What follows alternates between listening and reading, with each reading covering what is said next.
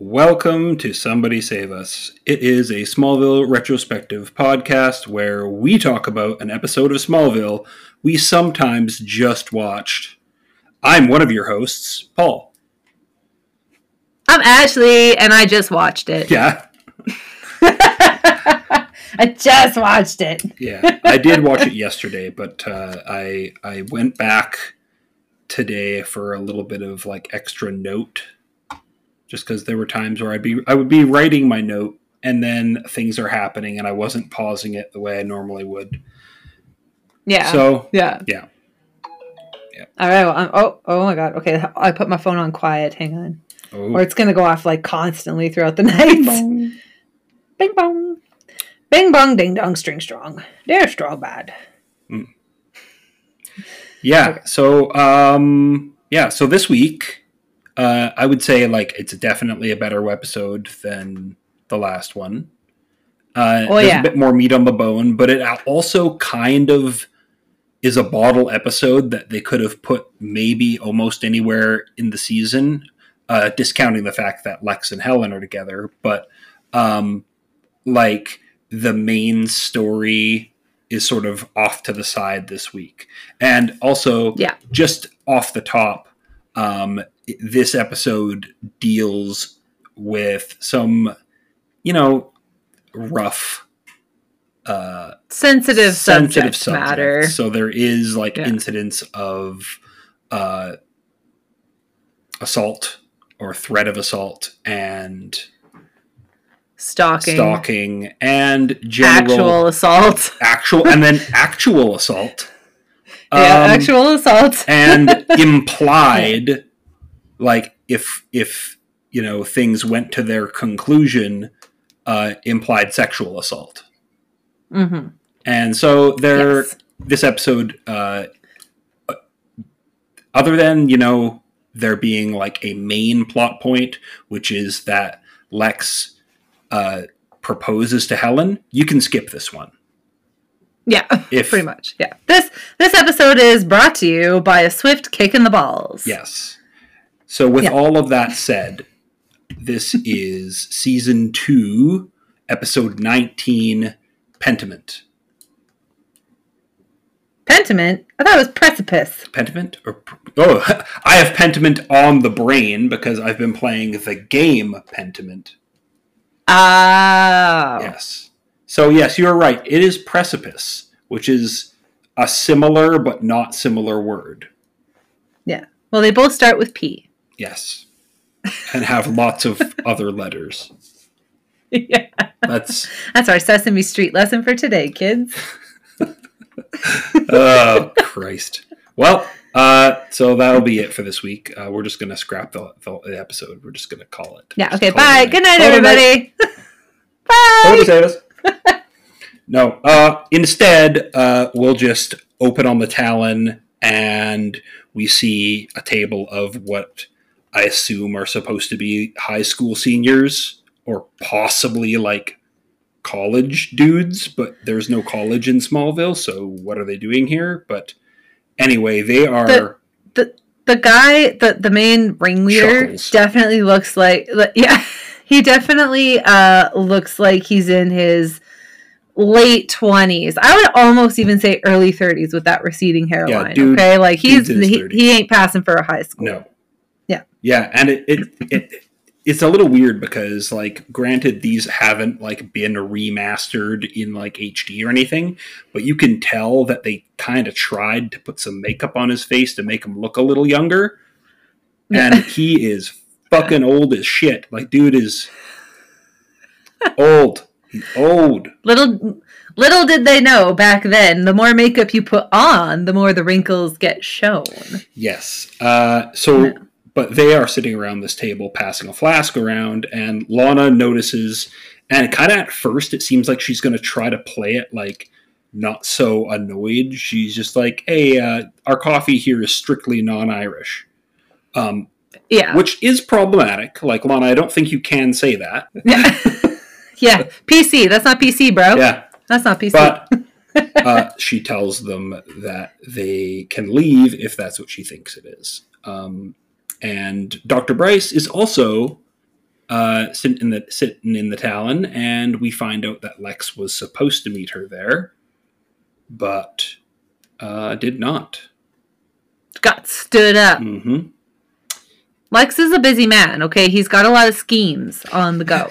Too many scheme fires burning. That's right. Yeah. Way too many. Too many. But he's not there, but some creepy dude is, and she catches him looking, but he puts a newspaper up in front of his face. Mm-hmm. So convenient. Yeah, and then there's like that ruckus at the table distracts both her and Lana for a second, and when they look back, the dude is just gone, and Bryce looks all spooked, and Lana asks her if she's okay, and she's like, yeah, I'm gonna get out of here. Yeah.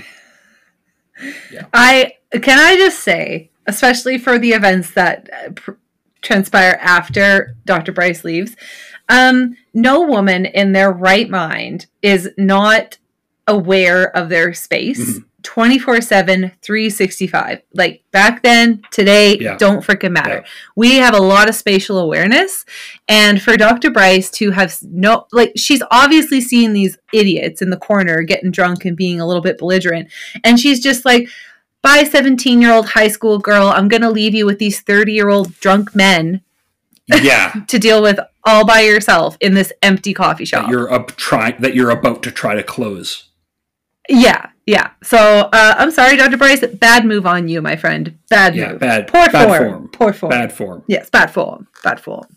Yes. So that's all I'm going to say. But again, and that thing is predictably, basically immediately after Bryce leaves, as Lana's walking over, there's like a little bit of ADR or like something where like one of the other goons says something like, "Okay, go get her."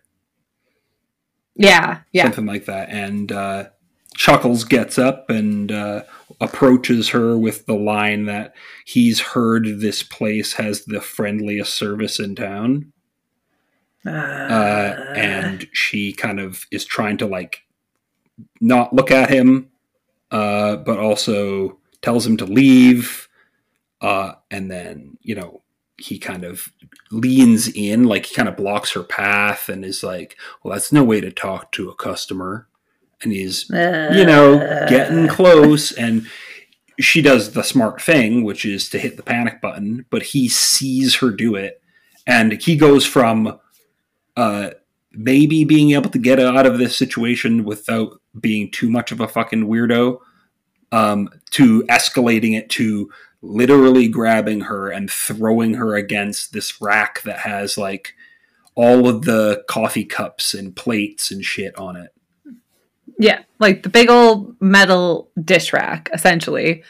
And like, oh god, I hate this. And now we just crossed the line into, for sure, an assault charge for this guy. Absolutely.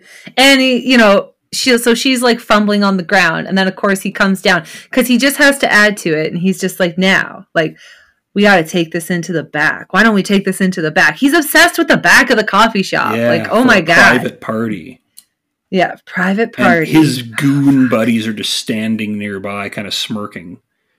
And luckily, Clark shows up. Like a lot of times, Clark shows up when he's not necessarily needed, but this is one of those times it's really good that he shows up when he does.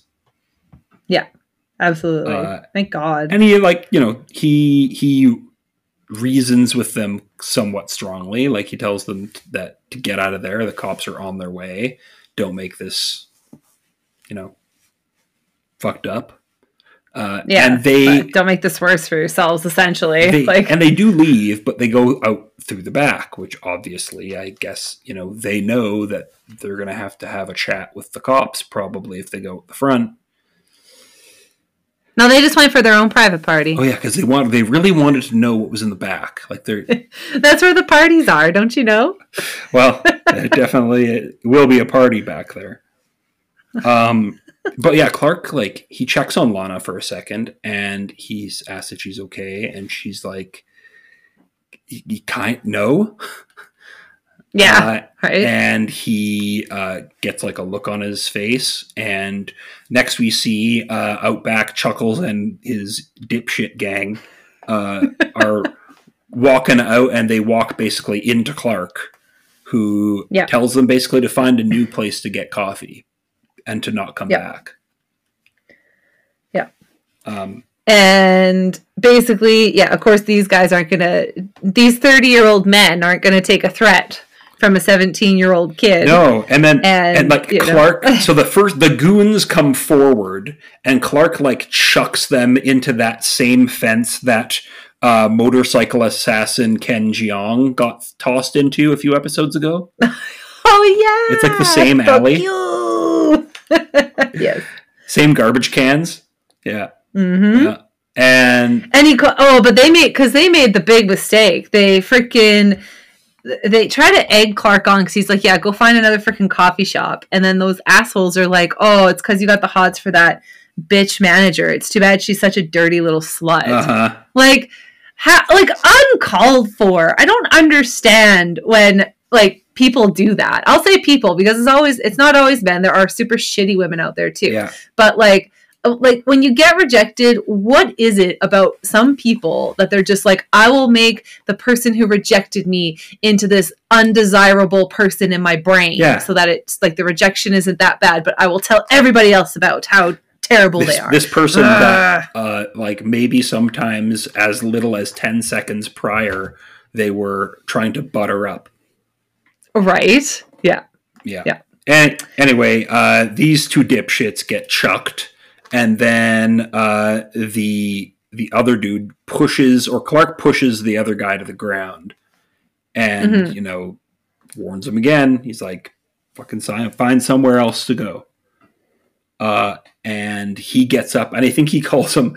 He's like, "Oh yeah, I guess we'll find out, John Boy," or something like that. And he throws up. I think he calls him a farm boy. He's like, oh, something farm boy. Yeah. Chucks, throws a fist, and Clark throws him 30 feet into the sheriff's car.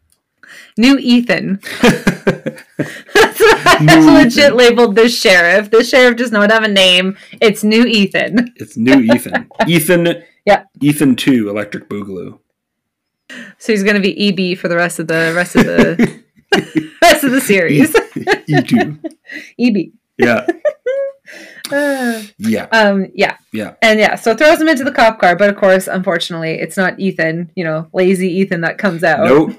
There is a lady officer gets out, and like right after Clark throws the guy, and before she's gotten out, he does that kind of like he's about to super speed away, but then he turns around or like kind of looks over his shoulder and sees that Lana's there, and so he stops and then gets caught, right? Like the sheriff draws on him and tells him to get on his knees. And then the credits and roll. Theme. Yeah. So I didn't like the beginning. Didn't like that beginning. It was awful. And I don't like all the events that follow this. It's just there's so much it's just so much victim blaming. Mm-hmm. And there's not gaslighting. And there's not a lot of good police work going on either. So we can just go on with that too. Yeah. When is there ever good police work happening at this point? Yeah. This. So the new actor who is playing the sheriff is mostly like a stage actress for plays and stuff like that. Oh, and has been in some other stuff, but the main thing that she's known for is this show because she's on it for 5 seasons. Oh shit! Okay, all right. So, and maybe obviously not every episode, but it's a recurring role. So, yeah. Okay, 5 seasons. That's not bad. Yeah. That's pretty good. That's a long-standing role. So, good for her. Too bad she plays such an asshole. Yeah, the scene after the credits is her talking to Clark and Lana, and they are, he's like, "Oh, nice to meet you, Sheriff," and she's like not having any of it. She's like, "Yeah. Shut up, Kent. Yeah. Yeah, don't play sweet farm boy with me, buddy. Yeah. And then he asks Lana what she saw, and Lana says nothing. And the sheriff's like, well, you're a damn liar. Because you told me you made a good cappuccino. And this is a great cappuccino. It's so good. It's so corny. Yeah. It's so amazingly corny. Oh my god. This sheriff, like, honestly, is like, loves to play that intimidation and making everybody in the room feel like insecure and awkward and not quite sure where they stand. And the thing that frustrates me the most with this this episode in particular is because, like, we essentially see Lana get assaulted, like, not full on, but like assaulted enough, like, physically, and like she doesn't want to hear anything about that. At this point, it's not like what led up to these events of Clark throwing somebody into a police car. It's like, well, why, you know, you must have done it because you're a terrible person and you're lying to me, and I'm going to get to the bottom of this. I don't care what that other guy did. Yeah, it wasn't even brought up. The fact that Clark's story gets precedence here doesn't make any fucking sense. Oh, it's so frustrating. So frustrating. Especially since in the next scene, they're at the farm, and the Kents are like, look, like, Clark was probably just trying to help, like, and she is just like, well, you know, maybe he shouldn't assault people, and the fact that he's been around so many crime scenes probably proves he's some kind of hero. He's got some hero complex. Yeah. And then she makes an actual Dukes of Hazzard reference when she tells DK that the good old boys' days are over. So annoying. Such a wink. Right. And like, this is the thing, is that it almost makes it sound like she's going to be different than Ethan, and she's going to, like, quote unquote, be good at her job, right? She's going to do proper police work and good investigating. But as it's proven throughout this entire episode, she is just as big of a doofus, just in different ways than what Ethan was. Like, where he was careless, she is just up on her high horse and, like, won't be told that she's wrong, that, you know, she won't be criticized in any way, shape, or form. And that bugs me. That bugs me so much. She keeps the, in terms of, like, her police work, it's like keeping one plate in the air. Like, she can't do more than one thing. Like, the main thing right here was ignoring the fact that Lana could have been raped. Instead, dealing with the thing that she arrived to see, like, it's like a baby duck seeing its mother, right? For crime, not in a cute and adorable way, no, in a crimey way, But so, like, her whole thing, she's like, well, Clark's gonna be, she's charging him with a misdemeanor battery charge, and he's like, we can't afford that. And so she's like, all right, immediately drops that for the community service, right? Because I think she wants to, fast make an example, right? Yeah, well, especially if she's new, right? She's got to, of course, show the town that nobody, not even Clark Kent, can get away with just throwing someone into a police car. But again, it's so annoying. This episode, I'm going to gripe about it the whole time, about how angry I am that, of course, Lana and Dr. Bryce both, they get ignored. Like, their actual plights get ignored the whole time. It's so annoying. Yeah. Anyways. And so we pan across Dr. Bryce's desk at the medical center, and we see a framed photo of Lex, and then a bunch of flowers as she comes in the door. And I think she comes in the door and she's like, obviously, like, finishing up for her day or whatever, and sees the flowers and goes over to the table and is like bending down to sniff them.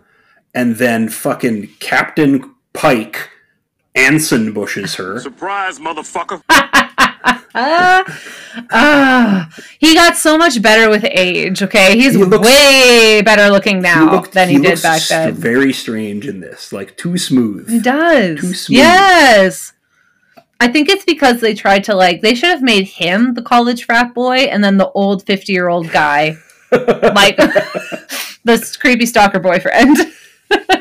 Yeah, I mean, maybe they could have. But so those flowers are apparently a flower that she couldn't take her eyes off at some flower show from like 1999. And this guy is surprised. She's surprised to see this guy with, I don't know, he's got some unremarkable name like Jake or something like that. That's Paul. No, I hate to tell you, but it's Paul. Sorry, you keep breaking up every time you're talking. So she mentions that she should have saw him last night, and he explains why he didn't stick around to say hi. Like, it looked like she didn't want company.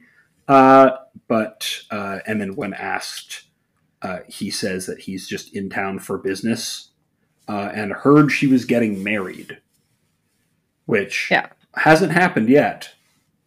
It's jumping the gun a little bit.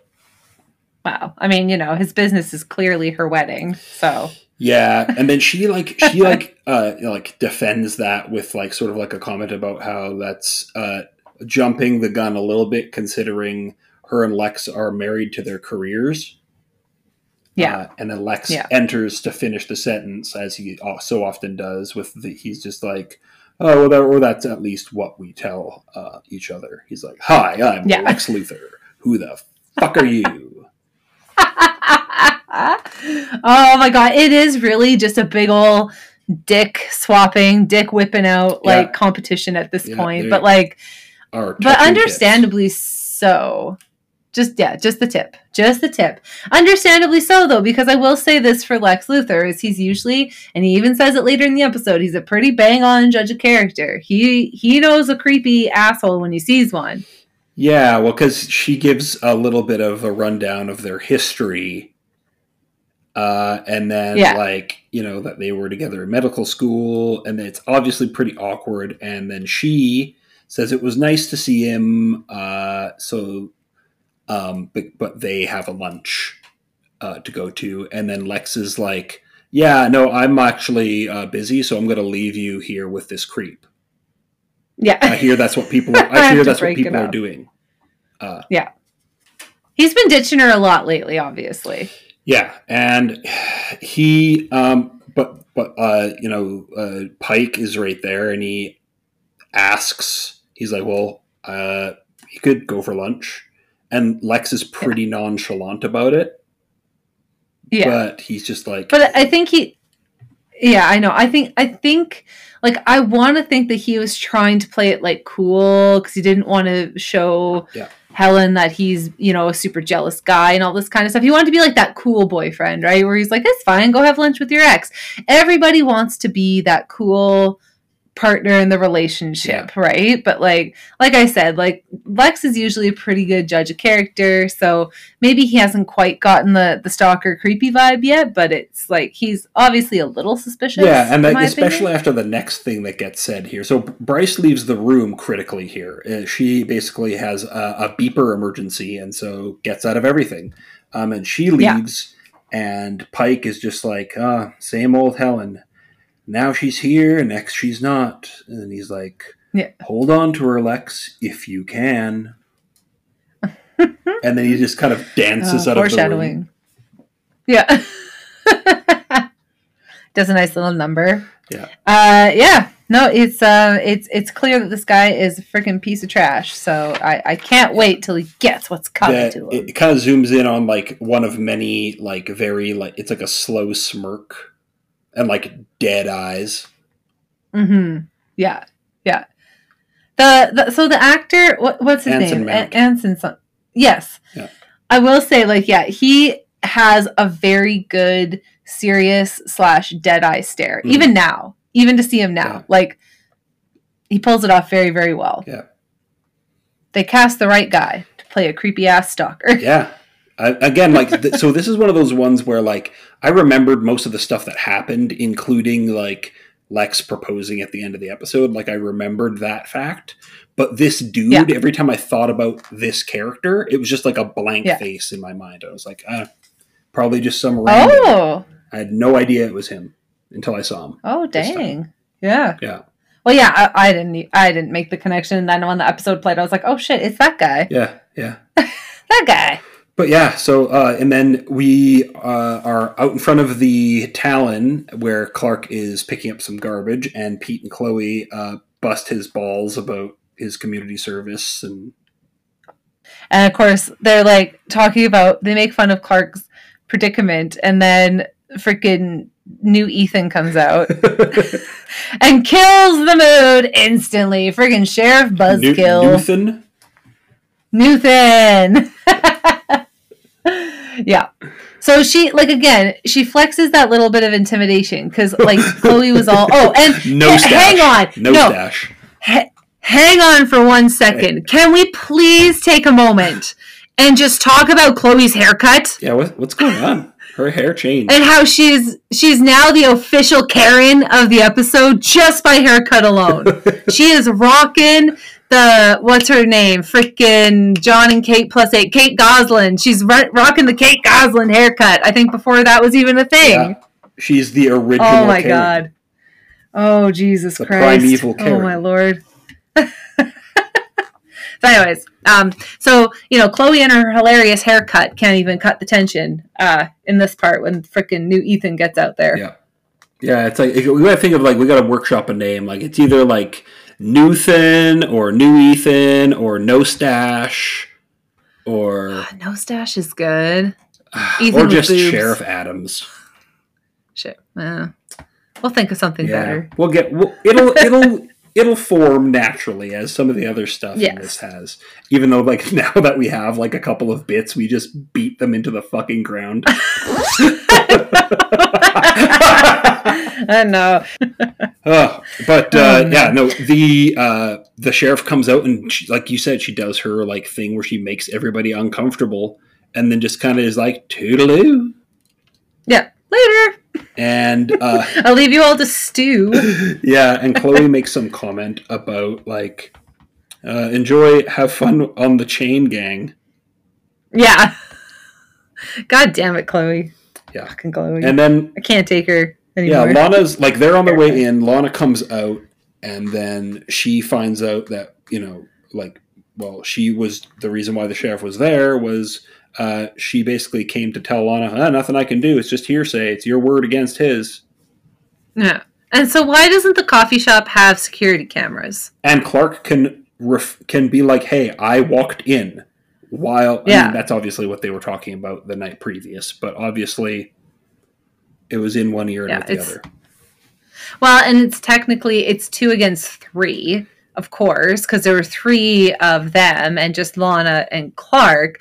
But again, I'm not a police officer. I don't know how police investigations and police work unfold.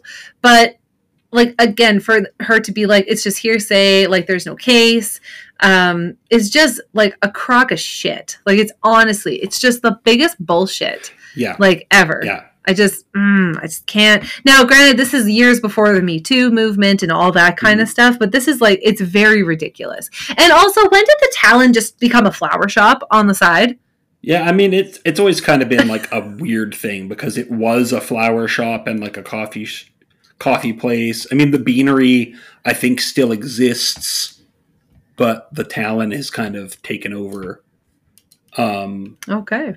But I think in terms of, like, the set, like, the Beanery is the Talon. Like, I don't know all the, you know, it was the theater and all that shit, right? So it's... Yeah. But yeah, you get Lana coming out and she's, like, got some freaking fresh cut flowers for sale.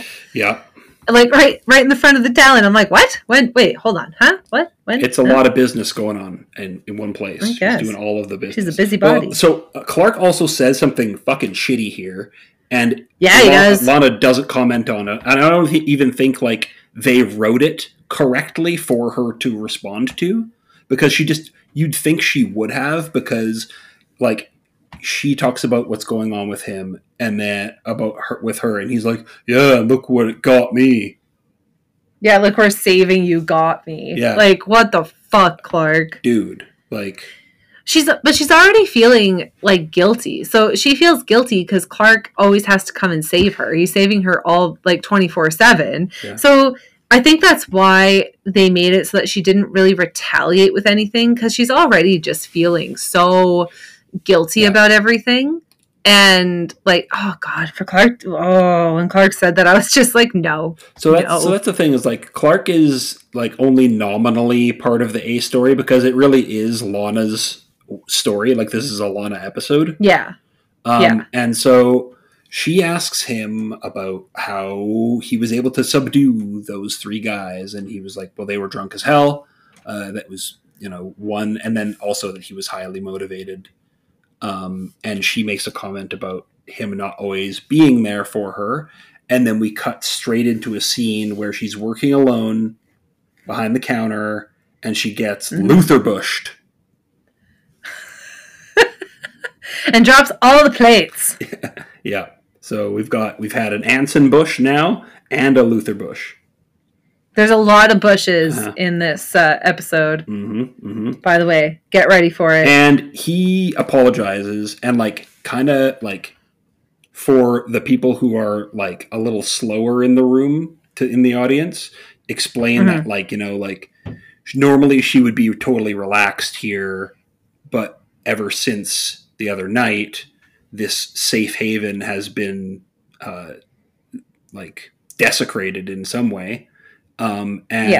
Like she's just jumpy. She's gonna be jumpy, but he then gives her some like advice. Like he was like, oh, it wasn't easy being the bald kid at a private prep school. Yeah. And his chauffeur was like his father's chauffeur was an ex-Navy SEAL. So he's like, I got him to teach me some pointers. So another thing I want to bring up, because now I didn't get much further. Like I said, I think I only got about halfway through season 4. Yeah. And it was a long time ago. And don't spoil it for me, but I will say, why is it every time Lex and Lana get together, it is always like the most suggestive, like, looks that Lex Luthor gives her, and the body language and the phrasing, Paul, the phrasing Fridays. Like, honestly, he's got those like freaking come hither eyes on Lana at all times. He's just being Michael Rosenbaum. He can't help it. I know. God, those eyes. God damn it, Michael. But yeah, like he tries to give some advice, but then his part about like, and then I learned how to fight, and I kicked my bully's ass. I kicked sand in his eyes at the beach. But like, took him down. She's like, well, obviously I can't hurt anybody, and she's like, well, it's not about hurting people; it's about regaining control of your life. Yeah. Which is true. I mean, like, the whole point of self-defense is, like, you don't go looking for the fight. No. Like, you just know how to defend yourself. It's just as simple as that. Sometimes the trouble finds you. Yeah. But on the farm, Clark just learns that the shitstorm around this dude, fucking Chuckles, is that they're now being sued for, like, $1 million. It's so stupid. It's just so freaking stupid. But of course, like, everyone saw it coming. We already know that guy is a grade A dick. Yeah. And we get a single line that connects this to the main story, which is that like Clark is like, oh, I guess this is what the ship was talking about. Better go take over the fucking world now. I guess this is the moment. Yeah. You're all flawed. Fucking humans. And he just goes Homelander. Yeah. Oh my God. Yeah. DK and Martha are basically just like, well, remember that, humans raised you. Like, we're flawed, but we raised you to be who you are, and you're more human than what you probably realize, which is true. Like, it's, again, nature versus nurture kind of situation. Like, he's got his humanity, and luckily he was raised by decent people, because we have seen time and time again what happens if you are an outsider and you get raised by pieces of shit. So yeah, they beat us over the head with that every chance they get. But they really do. They remind him that he's human, and that also humans make mistakes, but also those mistakes and split-second decisions can have major consequences, and he needs to think about that. Yeah, exactly. And then so while he thinks about that, while he thinks about that, Dr. Bryce's car isn't starting, and like granted, like this doesn't go on very long. Like she tries to start it a few times, and then she's on the phone with Lex, who is nearby. Like obviously, this has been happening. So he's on his way to get her. Maybe even just to boost the car. Who knows? And she does this thing where she like sits back for a second and closes her eyes, just kind of like one of those sighs, and then you open your eyes and fucking Ansenbush. First prize, motherfucker. I love it. Yeah, with those freaking dead ass eyes. Yeah, dead ass eyes. Yeah, and he was apparently dropped his phone nearby and was convenient looking for that when he happened to notice her. And she gets out of the car and like, oh, I give you a ride, and you know, we can just like go and fuck and talk about old times.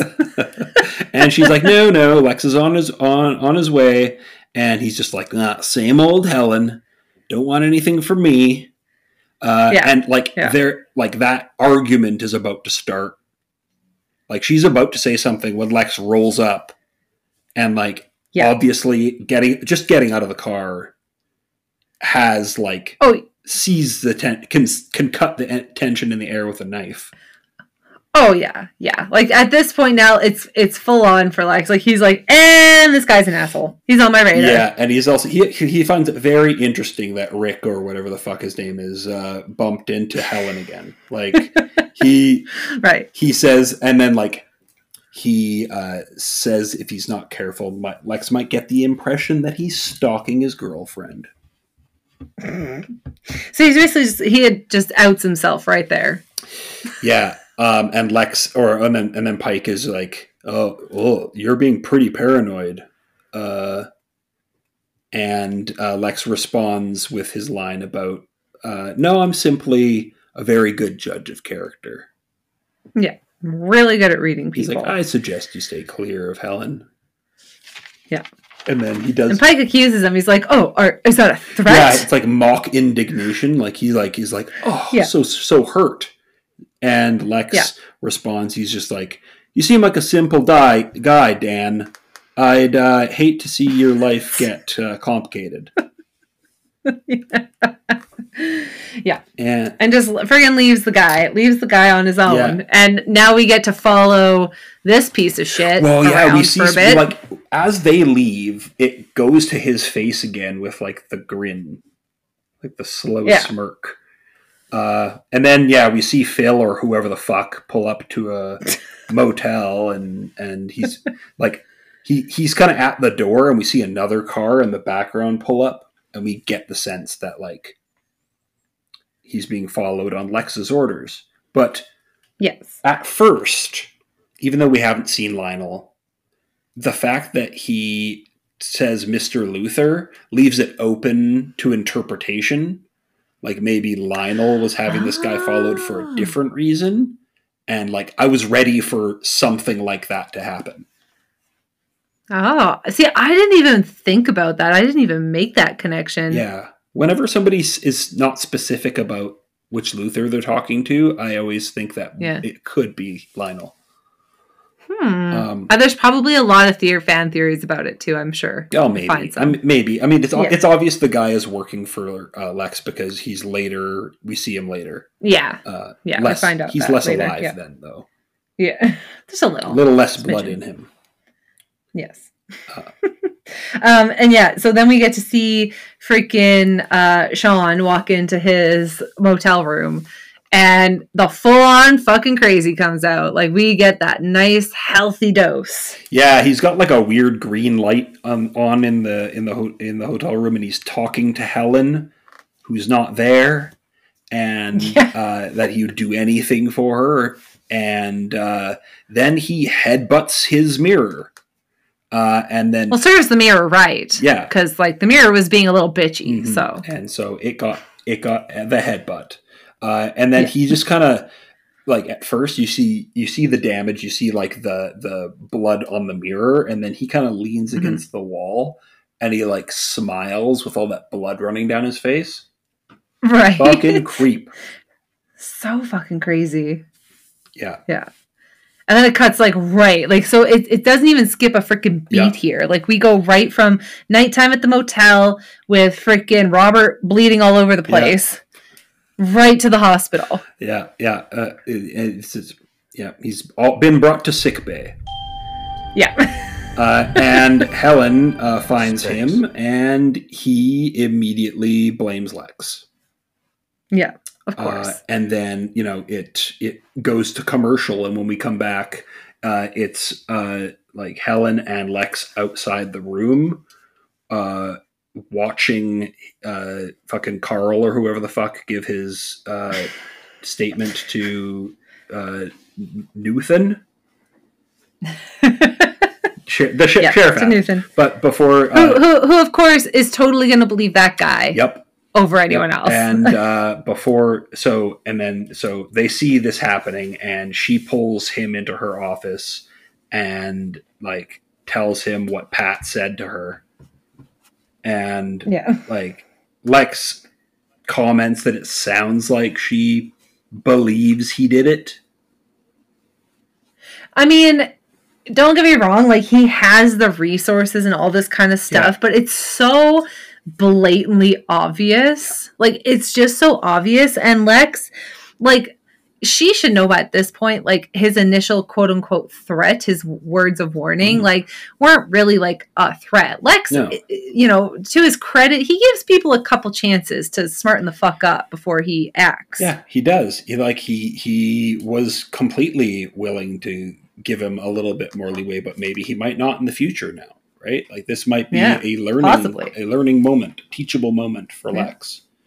That's right. But, you know, he explains his jealousy is sort of just like, well, he's just concerned, and this dude is obviously unhinged enough to do something like that to themselves. Mm-hmm. Yeah. And then Helen tells Lex the history between her and Pike, and like how she broke it off after one of his exes told her that he was abusive. And she was like, I'm not going to fucking stick around and find out whether that's true or not. Yeah. We all know how that tale ends. And then apparently a few months after that, he dropped out of medical school. Mm-hmm. And, well, he was quite devastated. Yeah. And so we got a little bit more info on Pike.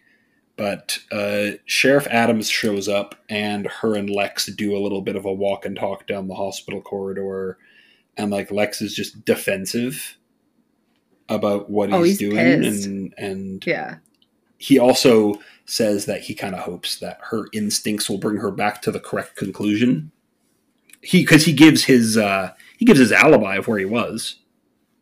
Yes, and that's right. You know, he doesn't appreciate getting the gears, right? So yeah. Well, and it's just stupid. She's pointing fingers again without really investigating. Yeah. And then there's like I mean, she leaves, and then there's like this scene where Pike is rolled by in his wheelchair, smirking at Lex. And it's nice to see Captain Pike being able to emote while being wheeled around.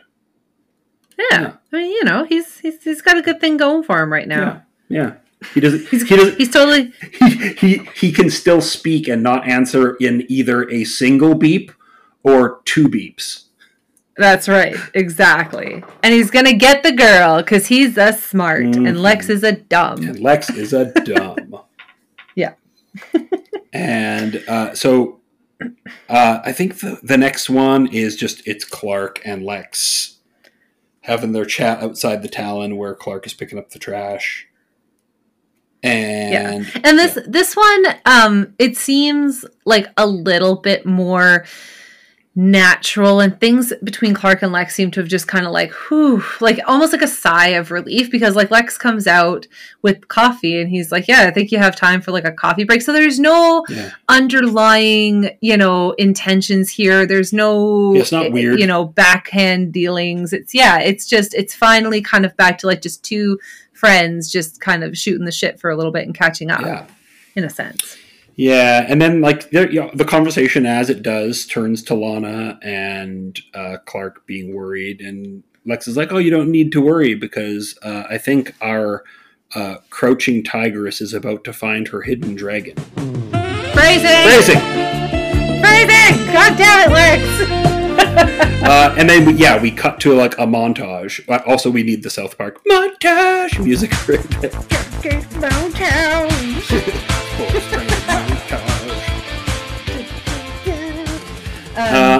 And again, I just need to note here, in my opinion, the maybe unintentional tension that is like, again, between Lex and Lana. I don't know why I sense it so much. Again, it could just be Michael Rosenbaum being the freaking sex kitten that he is.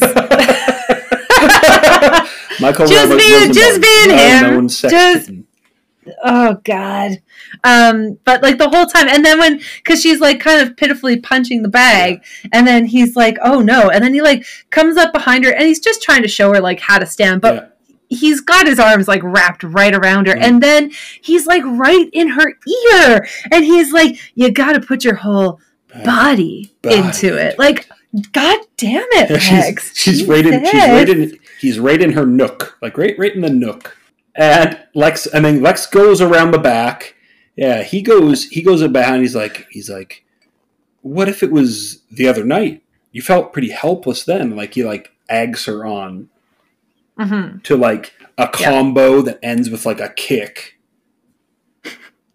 Her Chun-Li comes out. Oh god, that was a fucking god awful movie. Holy shit. But now we're going to make that reference for the rest of this episode. Spinning bird. Want to see my kung fu? Keep talking. He, that there's that quick scene. Like, we're just establishing that. Because we just cut then back to the street. As Clark is, still cleaning up the garbage. And then across the street, he noticed Chuckles coming out, of a store with a neck brace and walking with a cane, and like Clark goes to walk up to him, and the dude's like, dude, fucking you can't even be on the same street as me, let alone walk up to me. 500 meters, Kent. And I can't remember if we knew about the restraining order or not, but we're told here. And Clark tries to reason with him. He's like, look, you're going to ruin my family for something that, like... that you started, essentially. And then the dude's like, get fucked. I don't give a shit. Yeah. Yeah.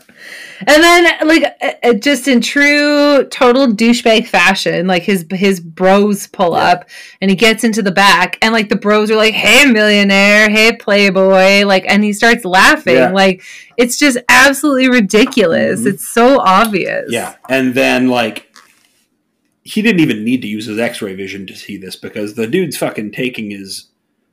he's like... his neck brace off. His manner of moving changed before he even got in the truck. Like, he jumps into the truck like he's totally fine. Yeah. And then Clark uses his x-ray vision, and we see a skeleton taking off the neck brace.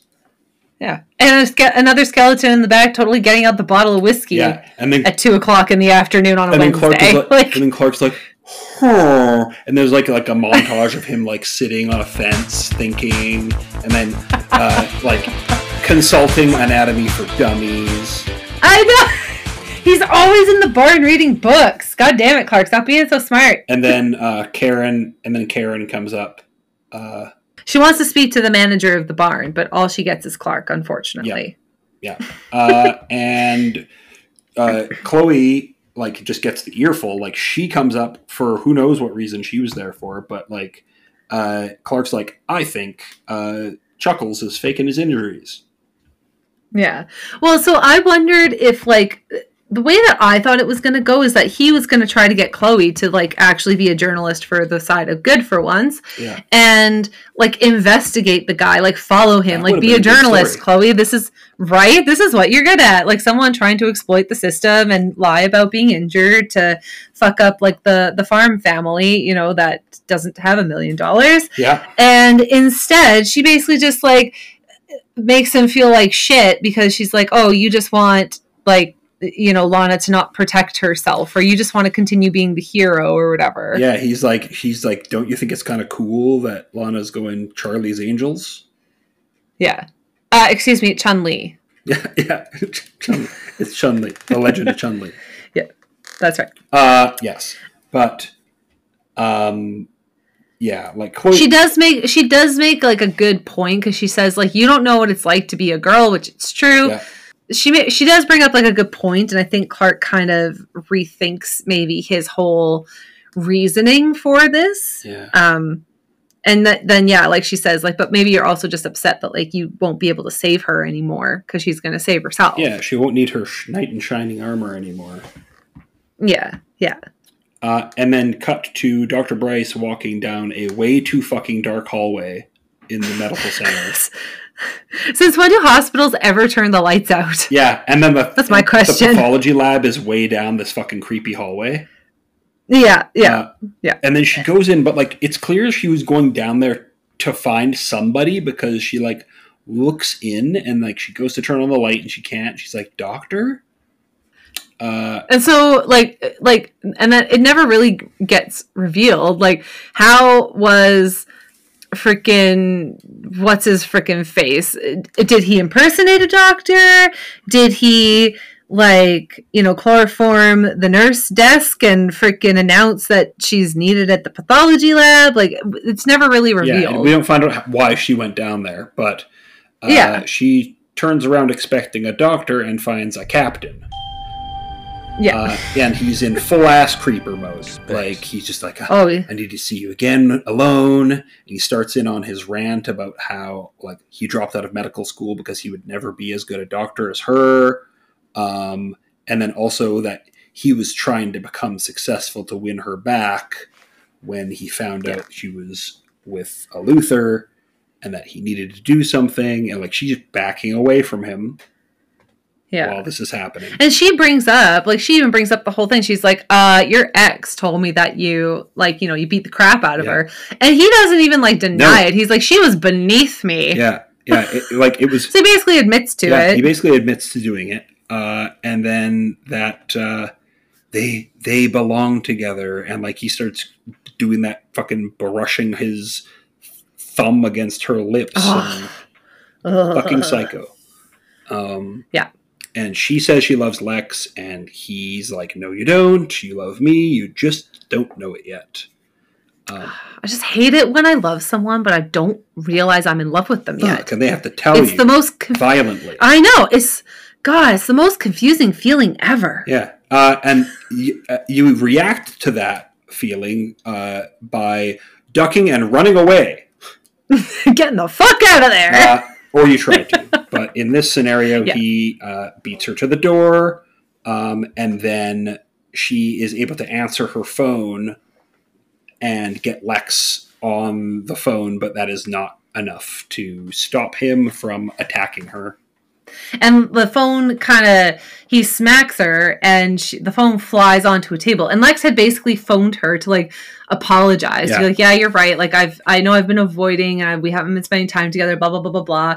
And she tries to very covertly say like, I'm in the pathology lab with a patient or whatever. Yeah. And so that's when freaking Ted goes all nuts and backhands her. Yeah.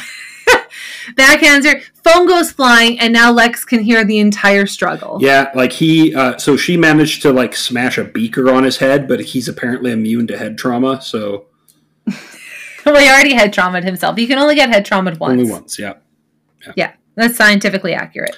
And so he catches her trying to escape, and then it cuts back and forth to Lex kind of speeding up, and like her just getting beat up like Star Trek style.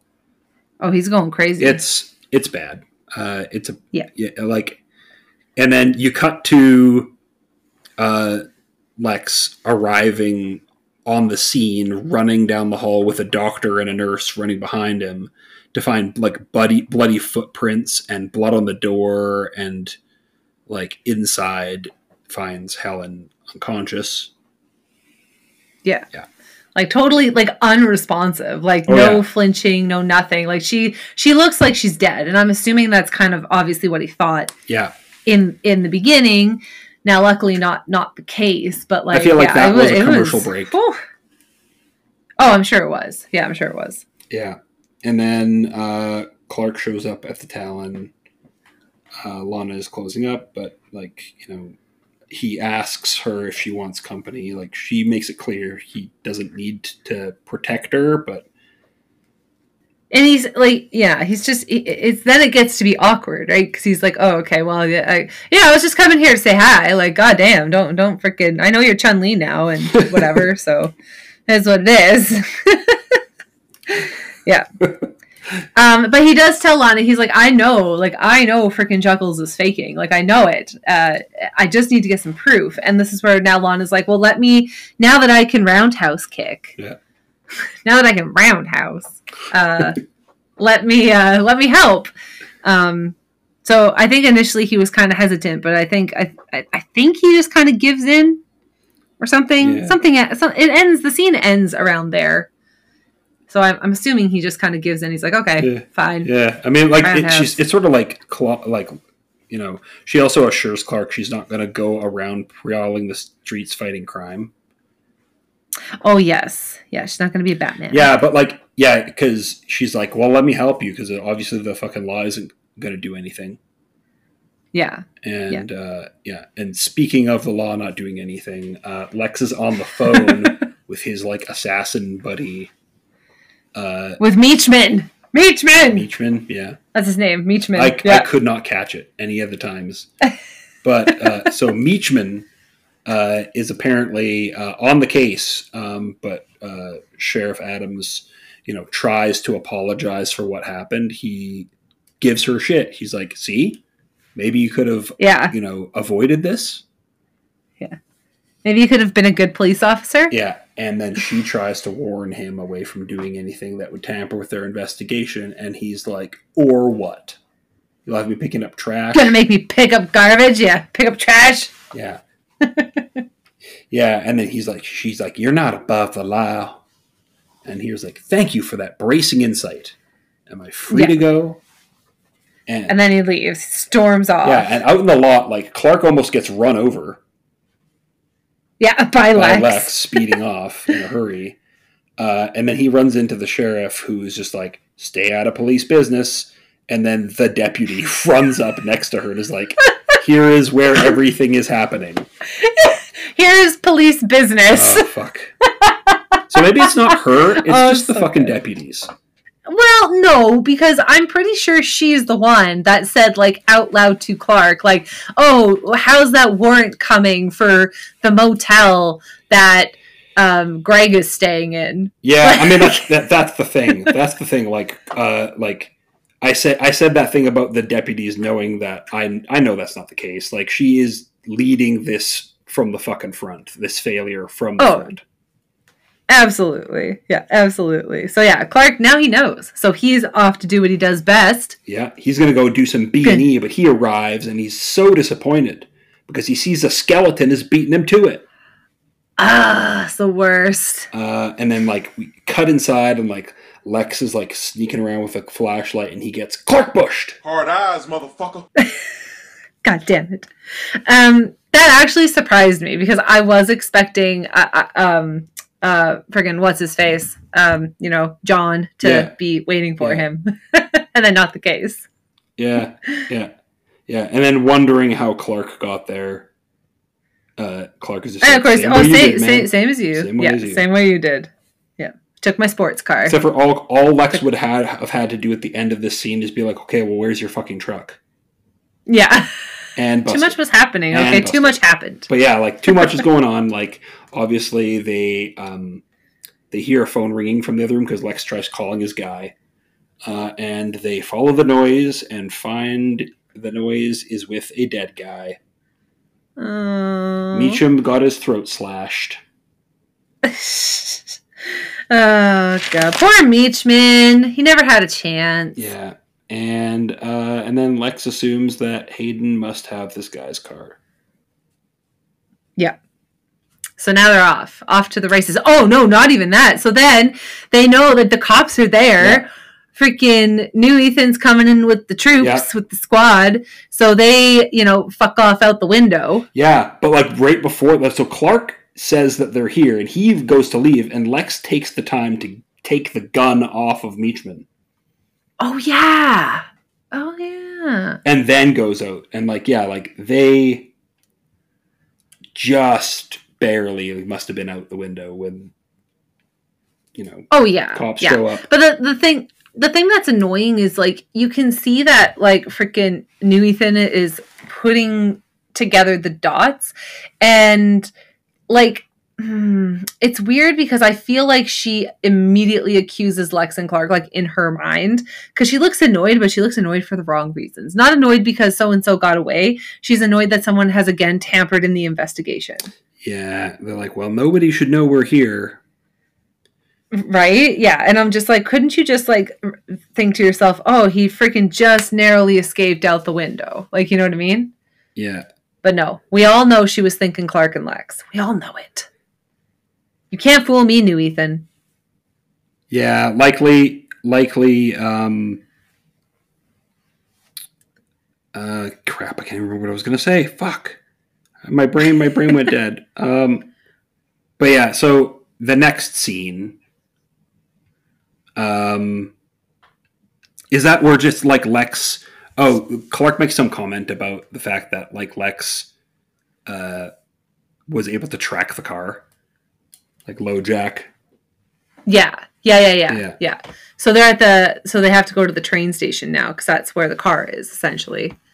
Yeah. He's trying to skip town because the cop has all the roads blocked. She tells Lex, like, oh, I've blocked every single roadway out of this town. So unless he leaves by train, boat, or plane, he ain't getting out of here. Yeah. And so, yeah. Trains or planes, but not automobiles. No, definitely not. But yeah. So here it's just now just like all these quick cuts of like Clark and Lex and their, Clark now says, oh, we should wait for the cops. Like we should wait for New Ethan to get here with the squad. And Lex is like, fuck that noise. Like Helen is basically like, according in his words, like clinging to life. Yeah. Like at the hospital. Yeah. And so he's not freaking taking no chances. So off he goes. Nope. So he runs off and he like is going down between the platform and like he spots Pike on the like just there. And then he doesn't really run away. He kind of just like squeezes between some trains. Yeah. And he thinks he's gotten away, except he runs straight into a Lex bush. Bump, bump.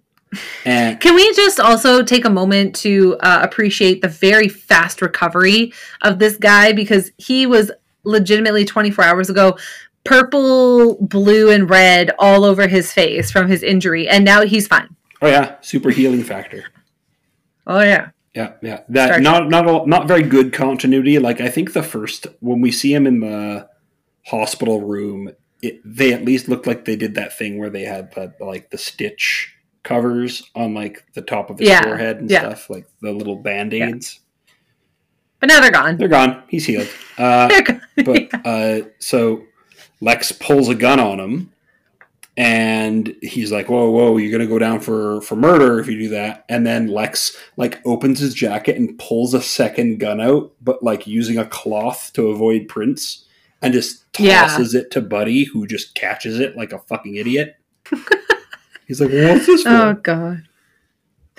So, to me, I was like, oh, yeah, Mexicans stand off. They're going to freaking 30 paces and turn and shoot and, like, real Wild West gentlemen. No, and Lex is just, like, not for self-defense. He was just going to just blast him. Yeah. With a gun that had no bullets in it. Yeah, the dude, like, Lex lets him, like, pull the trigger on him a few times to be like, oh, I guess I must have forgotten to load it. Yeah. Wah, wah. But Lex, critically, has never been in a Star Trek fight before, and so he gets knocked to the ground, and Pike gets away, and then, like, again, we get a couple more scenes of, like, Clark is along, like, the top platform area, and Lex is walking through the train cars. Like, there's, like, just passenger compartments, and, like, he gets into, like... The train gives me even the music gave me very much Resident Evil 0 vibes. They were just on the train from Resident Evil 0. Yeah. I was waiting for Billy and Rebecca to like show up and like, oh, we're looking for zombies. Oh, well, not here. No, just a weird creep. Yeah. And also Anson Mount. Yeah. Oh. Don't be dissing my Michael. But yeah, Lex is like being so cautious going through these cars, and then he's just in that kitchen car, and like he gets Anson bushed with a frying pan.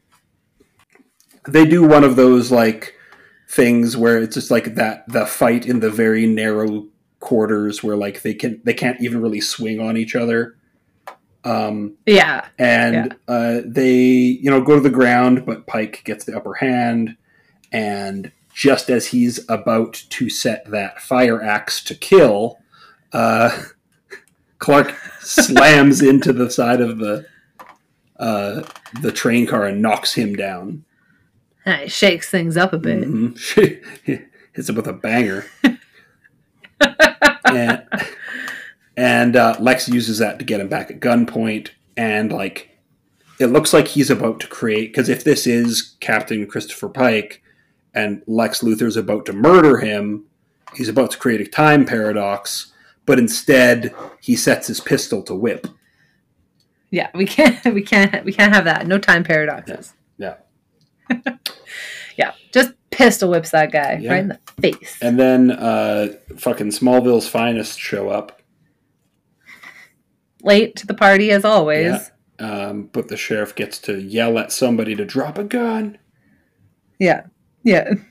And Lex, of course, is like, last time I checked, citizen's arrest is still legal in the state of Kansas, bitch. Mic drop. Boop. And she like laughs it off, but in that kind of like, you son of a bitch. And then we get the resolution to the Lana story. Yes. Which is she has called to have this Andy dude come talk to her at the Talon. And just is like, don't you think this is getting a little out of hand with your fake injuries and all? Yeah. And he's like, well, let me just like put my dick inside you for a little bit, 30 seconds. And I'll drop the lawsuit. It's fine. Yeah, and then he makes a grab for her, and she fucks him up. He makes a grab, and she backs away, like she slaps his hand away, and is like, if he tries that again, he'll have some real soft tissue injury. Oh! And so he thinks for a second and decides to fuck around. He finds out. He gets a roundhouse Good on kicked Chun-Li. across the room and through a table. So poorly, too, because like the way that she kicks him, and then the next cut is him going in the opposite direction into the table. Yeah, and the leg is like coming from the other direction. Yeah. Oh, so good. So good. Yeah. And then Clark, we cut to Clark examining the heavens when Lana shows up. And apparently, so this is how this entire lawsuit gets dropped. Apparently, Lana roundhouse kicking him across the room made him decide to not sue the Kents anymore. Yeah, it makes sense. What's wrong? It's totally practical. Yeah, I mean, she had to have done something else. Well, I mean, you know, the back room is still there. That's not what I meant. Soft tissue damage. Small soft tissue damage. It's this small. Very small tissue damage. But, you know, it's a very quick, like, well, we got to have this scene so we can talk about this resolution of this storyline that has been implausibly wrapped up in a neat little package. Yes. Right? Yeah. This is a very nice little kind of ending for that story. It was wrapped up very, very nicely. There was no real loose ending, ends. Like loose ends. Yeah, no loose ends. Totally plausible. And then she gets to do the line where she's like, it's not every day that Lana Lang gets to save Clark Kent. Zing! And thank fuck that wasn't the last scene of the episode. Yeah. It does end on a great, I really love, because I love the scene that unfolds for the last scene, and I love the choice of song that they chose. Yeah. Is very well done. Yeah, like, so it's on the mansion, it's Dr. Bryce is sitting in the study, And Lex comes in, and she's surprised to see him because he was supposed to have a board meeting, but he has canceled it for personal reasons. Yes. Yes. And can we just again applaud the medical wonders that they can do in Smallville? Because for Dr. Bryce to have been clinging to life not even 48 hours ago, and now she's just casually sitting in the mansion, no bandages, no scrapes, no bruises, just reading a book. Drinking a whiskey. Drinking a whiskey. Yeah, having alcohol, no big deal. It's fine. Yeah. Doctor's orders. I mean, she healed herself. When she woke up, she was like, I can patch myself up. Yeah. Where's a staple gun? She just did like Lara Croft from like the newer Tomb Raider games. She just wraps a little bit of dirty bandage around her arm, and then she's totally fine. Yeah, totally fine. Anyway, we learn that Patrick or whoever fucking pleaded temporary insanity, and Lex isn't gonna fight the plea. And then he kind of gets down on the couch, and he admits that he wanted to kill him and that he was going to do it. And he could have gotten away with it except for one person knowing the truth. Yeah. Which would be... Yeah, and she is like, oh, you mean Clark? And she's like, no. It wasn't Clark that saved me. It was you. And he's like, and that's... Aww. He's like, and that's the moment that I knew. And then he proposes. And that kiss seems like a yes kiss. Yes. But let's talk about, as they kind of pan out, they're playing the song Don't Fear the Reaper. Yeah. And I love it because the part that they chose to kind of pick up on the lyrics is when they say Romeo and Juliet are together in eternity. And we all know how Romeo and Juliet ended up. And then, again, like saying come on, baby, we can be like they are. Yeah. Don't fear the Reaper. Take my hand. Don't fear the Reaper. And it's done. It's not like the original by the Blue Oyster Cult. It's like a cover by somebody who's singing it in this such beautiful, haunting way. So it's like, oh, Lex is getting married. But like the contents of the lyrics are just like, uh-oh. I don't think this marriage is going to end on a happy note. Yeah, well, we'll see. You'll have to see. Yeah. I'm sure that he's going to get his white picket fence and his happy wife, happy life. I'm sure he is. Sure he will. Yeah. Yeah. Michael Rosenbaum, not Lex, because Michael Rosenbaum deserves it. Yes. And Lex is, we'll see. We'll see. Yeah, we'll see. Yeah. But that is the end of the episode. Them's the credits, kids. Yeah. And I mean, it's a good episode, but not a great episode. Mm-hmm. I think just because Anson Mount really was a good creepy villain. Yeah, and I concur. It would have been a much worse episode with a worse actor in that role. Yeah, I agree with that. Again, I just love how he has this absolute dead-eye stare. It works so well across so many characters that he plays.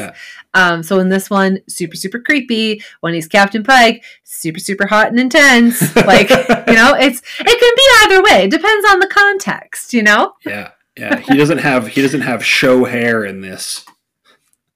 No, unfortunately. It's like a dark brown, gross, ugh. You know who he reminds me of? He reminds me of Christian Bale in American Psycho. That is who he fully gives me those vibes. I think that might have been his direction for this. Do American Psycho vibes. Yeah. Just no chainsaws, okay? Just calm down with that, but, Yeah. Just be as creepy as you can. No, it was good. And I think, I'm trying to remember, because there was an episode of Rosenbaum's podcast where Anson Mount was on, but I don't think they talked about Smallville at all. What? And I think it might have come up. It might have been a reason for if it came up, and I guess it just didn't. Because I would remember. That's so weird, because how could it not? Yeah. You think that would kind of be what they would almost open the show on. Nah, because that's the thing is, he doesn't really necessarily talk about Smallville on that show, because now he has an entire show where he does that. But yeah, okay, all right. But that episode was a few years ago, Right. Like right. when Pike was just finishing up on Hell on Wheels. Oh, and yeah, when that was he a couple was years ago. just, they had just done Star Trek Discovery season 2, where they had like Pike and Spock, and yeah, so Okay, gotcha. all that had just Gotcha. happened around then. Okay. But yeah, I think it's a good episode. I don't know what to rate it out of. Roundhouse kicks. Are you serious? All right. How many out of? Well, she only threw 2 roundhouse kicks. Oh, we'll just give it a 5. Come on. Okay. Well, 5 out of 5 roundhouse kicks. How many do you give it? So I'm gonna give it like maybe 3 full-on roundhouse kicks and then 1 little half-assed one, so like a 3.5-ish. I'm gonna give it the same, but in that 3rd roundhouse kick, during the follow-through, she farts. That's good. I like it. The reason that I give it a little, like, a bit on the low side is just because the content of the episode just really frustrated me. Oh yeah, made me really upset to see, like, especially being a woman who's had a past. Mm-hmm. Like, it's very upsetting to see the victim blaming, the not believing, the not even addressing of the things that had happened kind of to the women in the episode. Because Lex even says, with his first confrontation with new Ethan, it's like, yeah, like, he's stalking her. Like, I'm pretty sure he's stalking her. Like, can you just make him not stalk her, please? And it's still very commonplace today. Yeah. Like, if you're in a domestic with your partner, the cops can't do anything until they actually do something to you. Yeah. If you have a stalker, if you have someone who's following you around, until they actually do something to physically harm you, like, the cops can't do shit. And I hate that. I absolutely hate that. Yeah. You could show them. You could show them like texts. You could show them like everything indicating up to the point that you've been threatened. Right. And it's like, we had the text messages, they showed us the text messages where he, talks about, chopping her up and putting her in the trunk of his car, but we didn't believe it until he actually followed through with it. How are we to know that he was being serious after the 75 text messages of graphic detail that he was giving? Like, it just floors me. Like, it floors me to watch this episode that aired in 2010? 2003. 2000. Oh my God. So 2003, and we're still here today. Just yeah. Makes me mad. Sorry. Yeah. I'm a frustrated feminist. It is completely the reaction to have to this episode. Like, again, like I said, off the top, it's completely an episode of the show to not watch if you don't want. There's really, it's not. There's no build up in the main story whatsoever. There's, except for the one line that Clark gives. It's absolutely no other reference unless you just really want to see how Lex is going to propose to Helen. Like, that's legitimately the only reason really to watch this episode. Yeah, it'll be curious. I'll be curious to see how much of carryover from this week there is into next week. Like, are we going to open on like Helen's hand with the ring on it and then panning up to her to remind people that, she's Mrs. Luther to be? Or is it just going to be... It just depends how long of a break there was between the episodes. Depends. Because, but yeah, so why don't I do our little wrap-up thing here while you look up for next week? Okay. All right. Let's do it. So you can find us on Twitter, and the show is Save Us Pod. And I can be found at OzLuop, and Ashley can be found at GamerMomCA. And you can also follow her on Twitch at the same tag. And also, we are also on Instagram at Save Us Pod. And we are going to have some other stuff coming. We're going to have a Discord coming. We've got a way that people can get into a pre-show. We're working on some Patreon stuff for the new year. But Yay! all of that is to come with the start of season 3 and possibly a slight change in how we even do the show. Like, granted, yes, we do like this scene by scene, episode by episode, fairly exhaustive thing. But other people have done this, and we have ideas. Well, you have ideas. I have ideas. But you haven't told me what they are yet, but I'm sure they're going to be great. It will be good because we will have it'll just be more of a discussion about the episode and what we thought. Well, let's not give too much away. We got to give people something to crave for season 3. But that's the thing. And there's also going to be another show. Oh. There might be another show. Remember. We'll see. Possibly. We'll see. It's all dependent on whether this thing keeps growing. Because both of us need it to do that before we can do more. Yeah. We need people like you. Yeah. The people listening right now. But yeah, so what are we watching next week for episode 20? Oh, so exciting. So here we go. Season 2, episode 20. Witness. Can I get a witness? Can I get a witness? Okay. Clark inadvertently witnesses the robbery of a Luthor Corp truck carrying kryptonite and is stunned to realize that he can't stop the thieves. They are as strong as he is. To keep Clark from telling the police, the thugs attack Jonathan and Martha. No, DK. Oh, no. Leaving Clark feeling powerless and desperate for a way to protect his parents. Mm-hmm. Oh, that's the end of the synopsis. Does your TV guide tell you something different? It does.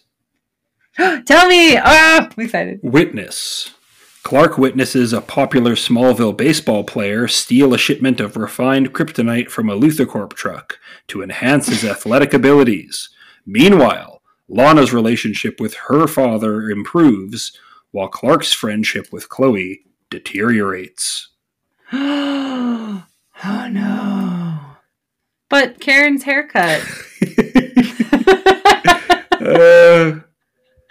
The freaking haircut. I wish that it would just be like, the friendship deteriorates and Chloe's out, and season 3 going forward, no Chloe. And that's the end. Wouldn't that be? Oh god, that would have been grand. That would have changed a lot. That would have changed a lot of things.